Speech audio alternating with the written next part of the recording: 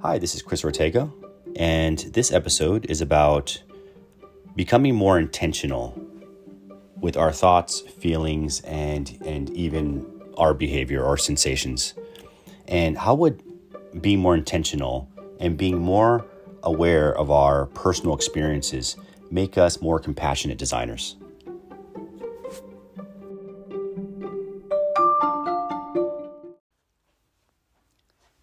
There's always a number of things that are vying for our attention, different stimuli from the outside, and there's also the nonstop running thoughts that we have on the inside of continuous mentation or mental activity. And because of that, we show up less for other people. Or if we show up very fragmented. And so this happens when we're trying to connect with somebody, we're trying to speak with somebody, and they're telling us something about themselves or about their day, or even when you begin a conversation and you say, "How are you?" They start telling you how they are, and you're thinking about something else because your mind is clogged with so many different things. And so what can we do to be more intentional about slowing that down? And that's kind of the conversation here. Because if we're more intentional with our mental activity and our behaviors, then we can actually create a better headspace and increase empathy for others when we're around other people. We're interacting in different ways.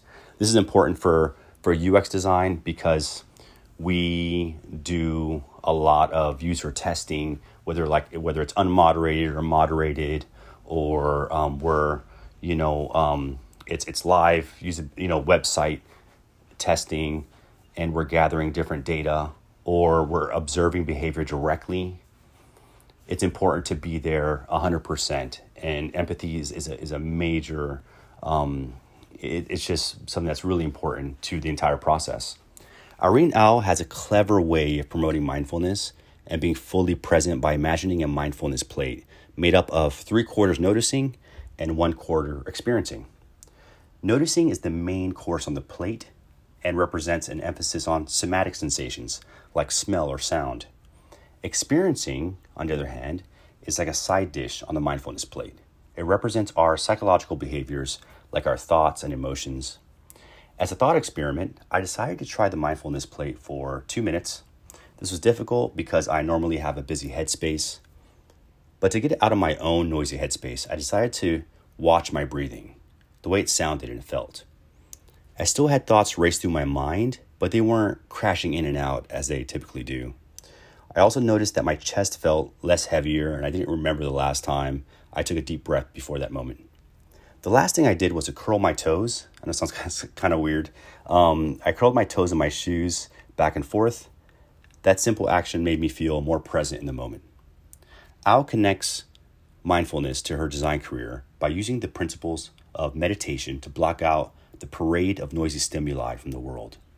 This purposeful disconnection of all things vying for her attention from the outside and homing in on her body allows her to be fully present for creative design activities. She shows up in full form as opposed to showing up fragmented and revved up by a noisy headspace. So, to be a catalyst for empathy, I intend to, here's another challenge for myself, block out 2 hours per day to sharpen my design techniques.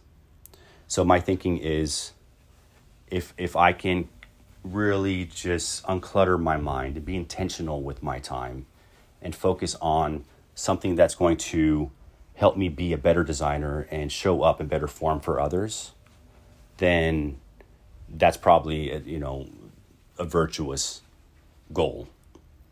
And so what I want to do is I'm aware that I feel most comfortable with UX research, usability testing, and web analytics. And I think I can benefit from being more intentional about strengthening my design skills. So if I kind of, focus on that, then it like I said, it's probably going to help me show up better for others in different ways. So one challenge I have for you is, what can you do to be more intentional with your time? And how, maybe think about how that might connect to how it builds empathy for others.